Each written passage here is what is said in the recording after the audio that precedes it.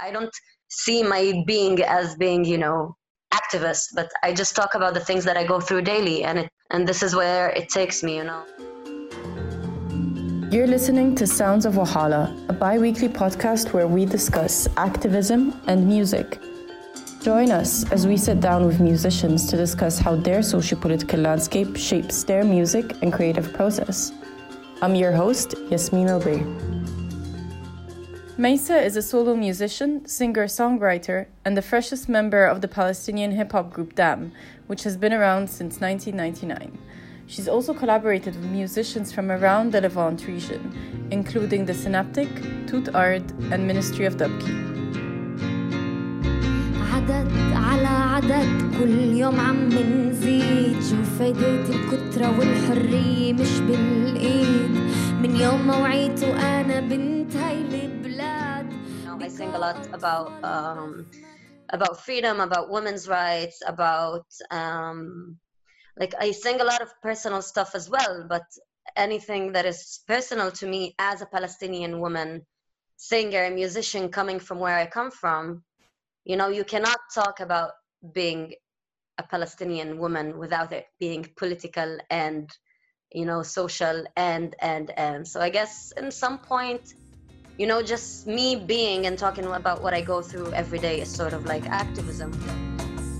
When I started doing music, I didn't care. I would just, write what I want to write and then put it out. And then I started studying music, and then I started becoming a little bit more known, and my name was being more known. And then I suddenly started hearing about myself in the eyes of other people and how they see me as a musician, and started thinking about, okay, what position is that putting me in? What is my image? Do I want to build my image, or do I want to just go with it and do what I like? And even if I said that I wanted to go with it and do what I like, it doesn't work like that, because subconscious would be poking all the time, and it's like, no, but you can't do this, you can't do that. And I started singing with DAM, which is like a very activist group, and always all the songs are very, have a very direct and obvious message that you want to say. And I was like, okay, but if I'm with DAM, if I have the image of the strong woman, can I right now write a song where I'm broken and in tears and on the floor and want somebody to pick me up? Can I do that? I have the right to do that if I'm singing songs like Min Inta and Jasadikhom and Yaweli and all of that.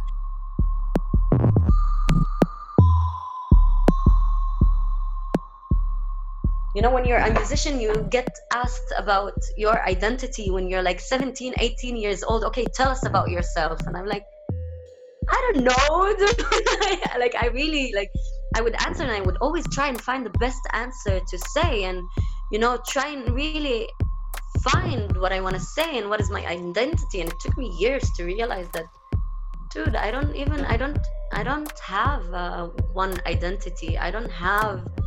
I'm always changing. My thoughts are always changing. My beliefs are always changing. What I realized that I started doing is writing a song about something that I'm not sure what I want to do. And instead of writing the whole feeling and releasing the song, I start writing a song and talk about that. And then I put it on the side, and then I start to go through a process for months and months and months with this song that I started writing without releasing it. And then when months and months, I start to, see how my ideas are changing about this specific topic. So it took me some time to understand how much pressure, and to realize how much pressure I'm putting on myself in these times and in these circumstances and all of that, until I started releasing bit by bit of you know what, okay, the image, I did not put the image. This is what people see, and it's fine. I never tried to promote a specific image. I never tried to do anything, on purpose concerning this specific image, yeah. And until I reached the point that I could actually finish a sentence when I'm feeling broken, because I always was censoring myself, no, you cannot write a song about being broken. And I wouldn't even let myself finish the sentence when I'm writing. And now, even if I'm not releasing it yet, but I'm not stopping myself, I'm not censoring myself, which feels amazing. And I still have a lot of process to do, that's for sure, but it's very relieving to at least realize what I was doing subconsciously. من كياني عم بيحاول إنه يحل. I am from Haifa. Haifa is a Palestinian city, but it was occupied by Israel. So these days it's considered as a part of Israel, as an Israeli city. But there are a lot of Palestinians living here as well. But we do hold an Israeli ID. So we are identified as an Israeli on the paper, yeah. So you ended up studying music in Tel Aviv, right? Yeah. How was that experience? Could you tell me like a bit about that experience? What was it like living there? How did it compare to maybe growing up in Haifa? There's this false rumor in Haifa going on. This is like the city of coexistence. But I think the thing here is that it's pretty much divided, where Palestinians live, where the Arabs live, and where the Jewish people live. And I think what makes us coexist here with these is that we don't get too much into each other's businesses. Yeah, you know, we have the coexistence with falafel and hummus and you know, the food and all of these and that. But in Tel Aviv, it's everything on top of each other, and everybody goes through to the same places, and everything happens like that. It was the first time that I was actually going in deep conversations with Israeli people about many different topics. And that made me realize, first of all, how much of a bubble Haifa is growing up for me here. Like, reality was totally different. Second of all, it was things like, I don't know, let's say 2012, I think, 2014, I'm not sure, but at some point when I was there was a war on Gaza happening. Mm-hmm. And, you know, I'm there and I'm studying, and like I said, I was the only Arab there, and I made some friends and I study with them, I see them every day. And then the war happened, and I remember I was sitting talking with my friend, with MC Gaza, Brahim Ghanem. He's from Gaza, and I was talking to him on Skype until like 4 a.m. in the morning, and he was showing me from the camera on his computer, you know, all the bombings going on in Gaza and the airstrikes and everything. And then when I went to sleep and I went to school the next day, and I found that like more of half of my class was empty, because, well, the thing here every Israeli person has to do army service for 2 years for women and 3 years for men. And whenever there's a war going on, and even without a war, every year, every person that did the army would be called back to do like a service for some period of time until they're almost like 40 or something like that. So I go to school after talking with Brahim the whole night and, you know, being worried and all of that and what is happening. I go to school and I find like my friends that I study with are not there because they are in the army, you know, probably bombing, doing the airstrikes that I was talking about with Brahim the night before. And that really made me realize, you know, what position I'm in, because, you know, we're aware of these things, but when we're living here, and it sort of becomes easy to train yourself to ignore specific things, or to try and, you know, because I cannot be political and talk about politics at 24 hours a day. That would completely ruin me, you know. I don't know, the whole thing, and seeing like how it is and how the Israeli society is built and how things are and how far from the reality that I was living in it is, and how, you know, I started seeing it in a different way. Also, like, a lot of people say like, yeah, like Tel Aviv is the free place where everybody can be themselves and everybody this and everybody that, and that's total bullshit, I have to say, because like I really felt like someone would come up to me and ask me. I was working in bars and I was working pretty much, I was living there for 6 years, and I worked nonstop and studied nonstop and did everything nonstop. So I used to work a lot in bars, and I would get people coming at me and, you know, ordering, and my accent in Hebrew is not, you know, an Israeli accent, so I always get the question like, what is your accent? Where do you come from? And it doesn't sound Arabic as well, so I would say Arabic. You know, some people would be like, would be very friendly before they knew I'm an Arab. And then when I say I'm an Arab, part of them would like, you know, be scared a little bit or skeptic and would walk away and not talk to me again. Some of them would be shocked and, and start to ask questions and be, you know, interested. And some, of course, would be like, no, really? Like, do your parents know that you work in a bar? Do your parents know that you don't put a hijab on? Do your parents know that, like, really? How is it with your parents? Like, you must be Christian, you cannot be Muslim, right? Like, if you're this cool, like, what is this? Like, tell me, what is this being? And I found myself that I had to explain a lot of times, and I didn't like that. I don't think that I should be explaining things to people. Like, this is not, I don't feel that this is my calling, you know? So at some point I would try to ignore it, or I would like just say yes on every question so they would leave me alone, you know? And also even that, a lot of people when they know I'm an Arab and they get really interested in it, and they would be very friendly, but they would talk about me as being an Israeli Arab. And when I say that I'm a Palestinian, I identify as a Palestinian, you see the switch in people's faces and reactions and talk and speech, because like for a lot of people, specifically in Tel Aviv, there's this like really big hype going on that it's very cool to be leftist and to you know, have Arab friends. But a lot of these people are totally okay with that until a person identifies himself or herself as a Palestinian. Like, if you identify yourself as an Israeli Arab, we love you and it's all good. But if you identify yourself as a Palestinian, then hey, wait, okay, but Palestinians are this and that, and you hold an Israeli ID and you this and you that. So I don't know, it was at some point I just ran away from there.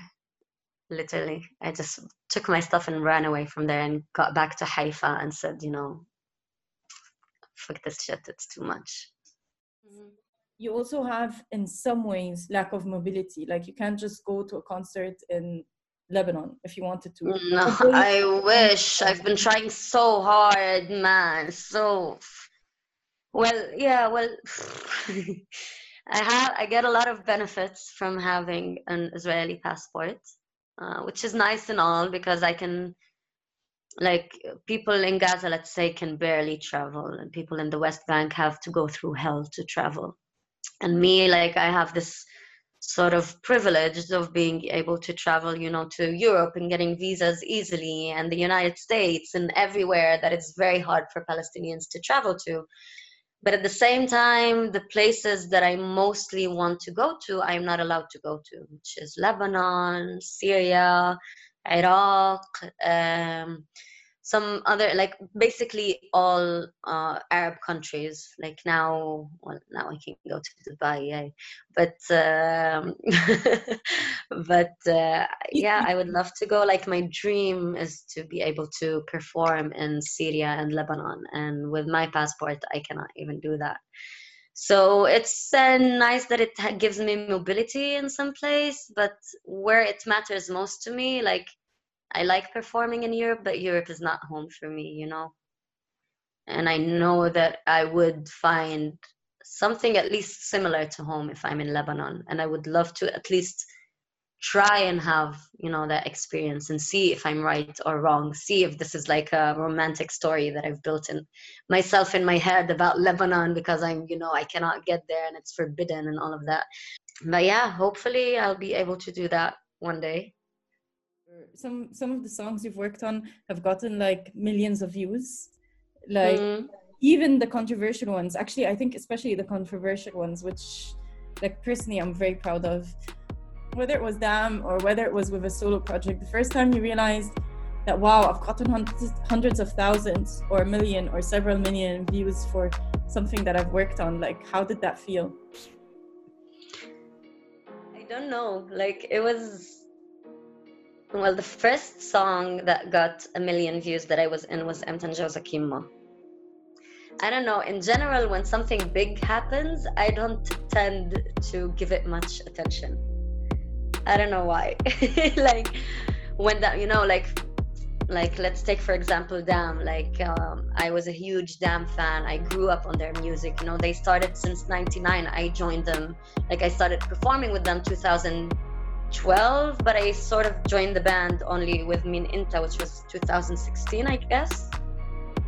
But I remember that, like, I even remember that at one time when I was still in school, I was watching a Dam show. I was in the crowd and I knew already that I wanted to do music and sing.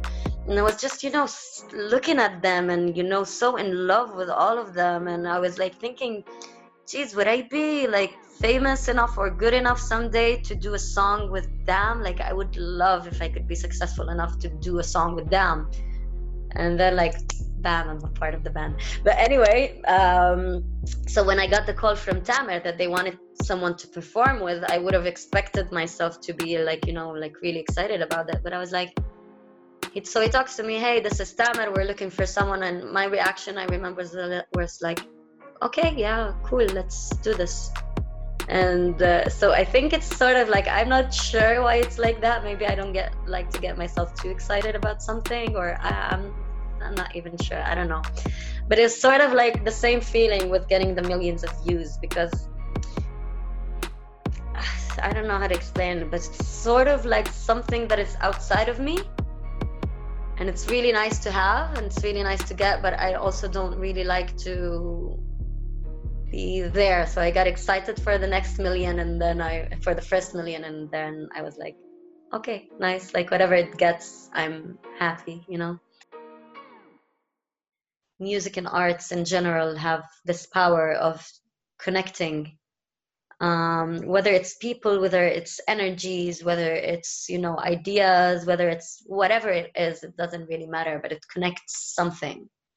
And it moves something physically in our bodies. A lot of things about me change because of the music that I listen to, and because of the way that music is written, and how I think and what I do. And it's very, very, very influenced of music that I have in my life. You know, it's really nice for me also to approach music not only as a business thing, because I'm also trying to find the balance there, because like, I knew that I wanted to do music even more before I understood anything about the music business, you know. And I'm very much into, you know, healing, and I want to study sound therapy and frequency therapy. And I think like music has power in changing our moods and our mindsets and our attitudes and our approach. And I think that's where the power of it lays, actually, of how it moves people and how people resonate with it. I also asked Maysa about one of her most memorable times performing, and she spoke about one of the first times she performed Jasadikum, which means their body. One of the first few times that I've performed Jasadikum before the album was released, so before anybody heard it. And I remember there were 2 shows. The first time that I ever performed it, I think, was in PAMFest, and that's Sahur. PAMFest and Rawabi are 2 Palestinian music festivals where Maysa first performed the song prior to its official release. One of the places that I really, really do remember it, because it was so powerful, was in Rawabi, actually. And there was a huge festival, and there were thousands of people. And nobody from that audience knew the song before. But there we were in a Dam show, and people were jumping and dancing, and we're on stage and jumping and dancing, and suddenly this song comes along, and I'm, you know, and I started doing it, and I remember my feet were like trembling beneath my legs, and I never felt that, because in general, I feel very comfortable on stage, you know, like I love being on stage, but there was like something in my body that I couldn't stand up straight, and my breath was not, you know, I was not breathing properly. And, you know, I started saying that, and suddenly with thousands of people, it was just like silence, you know, total silence. Like much of Maysa's work, the song rallies for women's rights and confronts societal oppression, explaining the dispossession of the female body under patriarchy. We couldn't play a snippet of the song due to licensing limitations, but the lyrics Maysa refers to basically say, "Look away, this breast is mine. Put your hands off, this thigh is mine." Then I get to the part with "Dub عيونك هذا النهد إلي," like people started clapping a bit before that, but then I get to that point, and the minute I start saying "Dub عيونك هذا النهد إلي, دب إيديك هذا الفخذ إلي," you hear just thousands of people just screaming and whistling, and at the moment Wow, I have goosebumps right now just remembering that part. And I remembered like then the feeling that was in my body, and I was like, I didn't even know how people are gonna take it, you know, because it's not regular. And for me, I do feel confident to talk about these things, but a lot of time, like, it doesn't matter how I feel comfortable, like confident, like these are the people that are listening to my music. So I didn't even know what to expect from that, you know. Yeah, it was such a magical and powerful moment. And I finished that, and it took me like a few minutes to be able to really relax and go back to doing the songs that we had next, you know. Tell me about the song We Are One. Well, I didn't really know Sean before that, and I got a message from him saying that he's working on an album and that he would like to collaborate. And he sent me the beats, and I really liked it.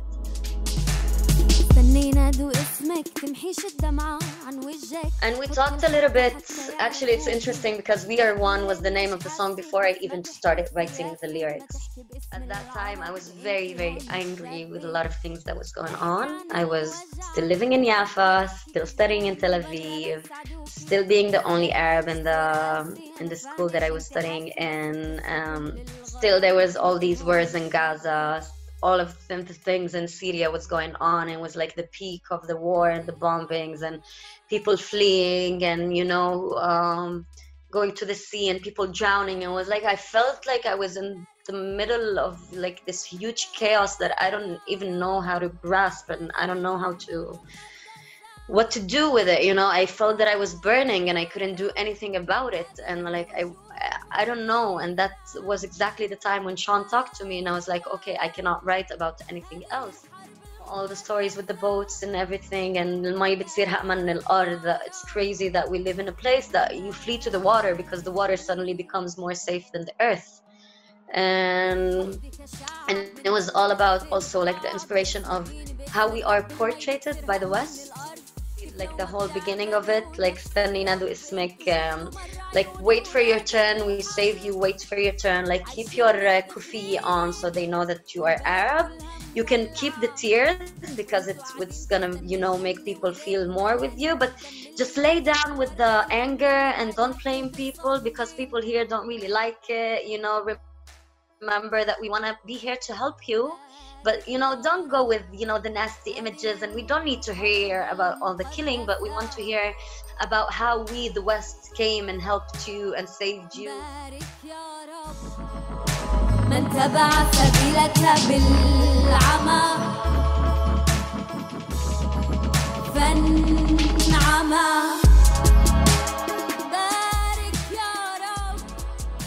And, you know, of course, all of, you know, the Daesh and all of the things and all of like the people that would call themselves religious but would use the name of God and love to kill and all of that. So yeah, I think the song for me is, you know, is full of frustration and anger and like the need and want to do something but not always being able to do so.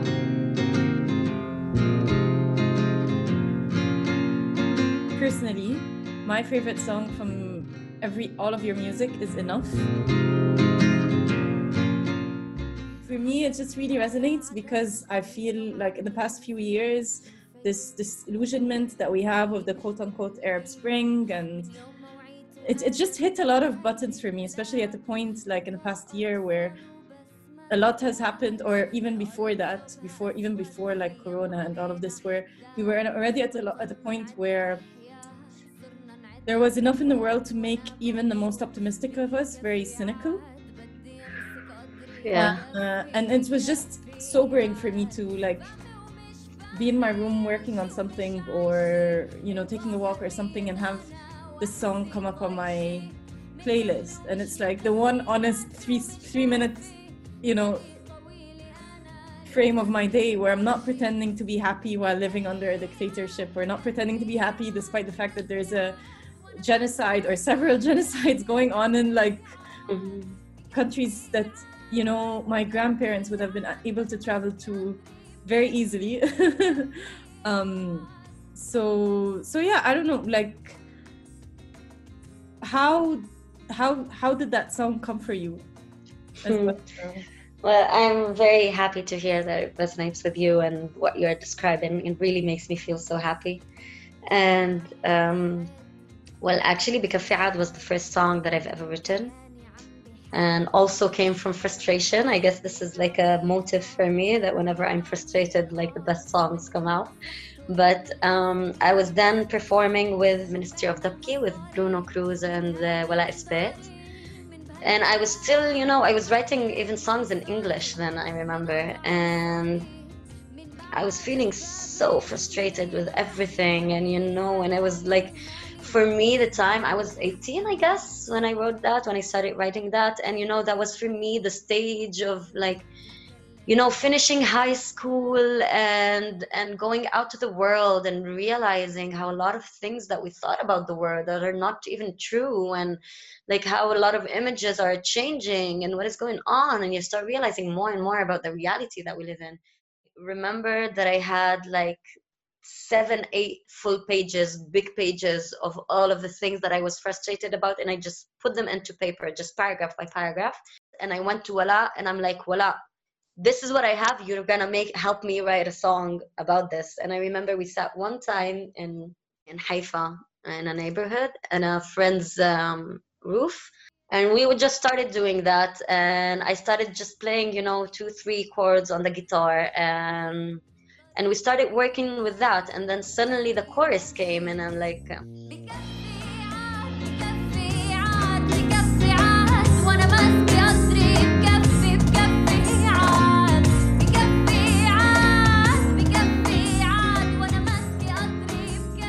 so Wala helped me like a lot to realize, how do I even write a song in Arabic? How do I build it from the 7 pages that I have written? And it became famous before I even recorded it, because I was in this, like 2 weeks maybe after I wrote it, like we wrote it, I was sitting in with some friends, and I just started singing it to them, and somebody videotaped me and put it online. And since then, like, you know, that song, I wrote that song I think in 2012, 2013 when I started writing that, 2011 even, I'm not sure. And I only recorded it in 2015 in the album and released it 2017, but it was already so well known. It's weird, you know, it's weird because like I wrote that song started in my bedroom and ended on the ceiling of a friend of ours, you know, just me and Wala, and from something that is so personal to something that is being heard by so many people all over the place. And I'm not sure how I feel about that. I mean, it's amazing. Yeah, don't get me wrong. It's amazing. But at the same time, that's also trying to find the balance between who I am personally and who I am as a musician. And for the world, there's no separation for that, because I'm me personally, but I'm the one that does the music. So it's also in between of like how I feel about being known and being not known and all of these things.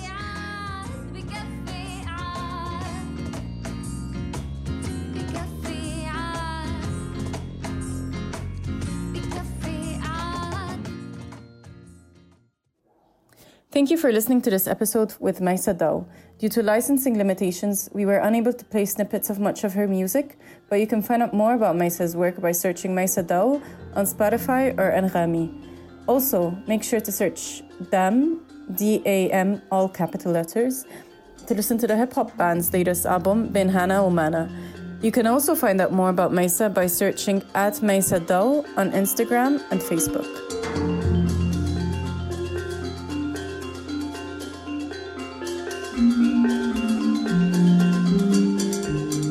Thank you for listening to Sounds of Wahala.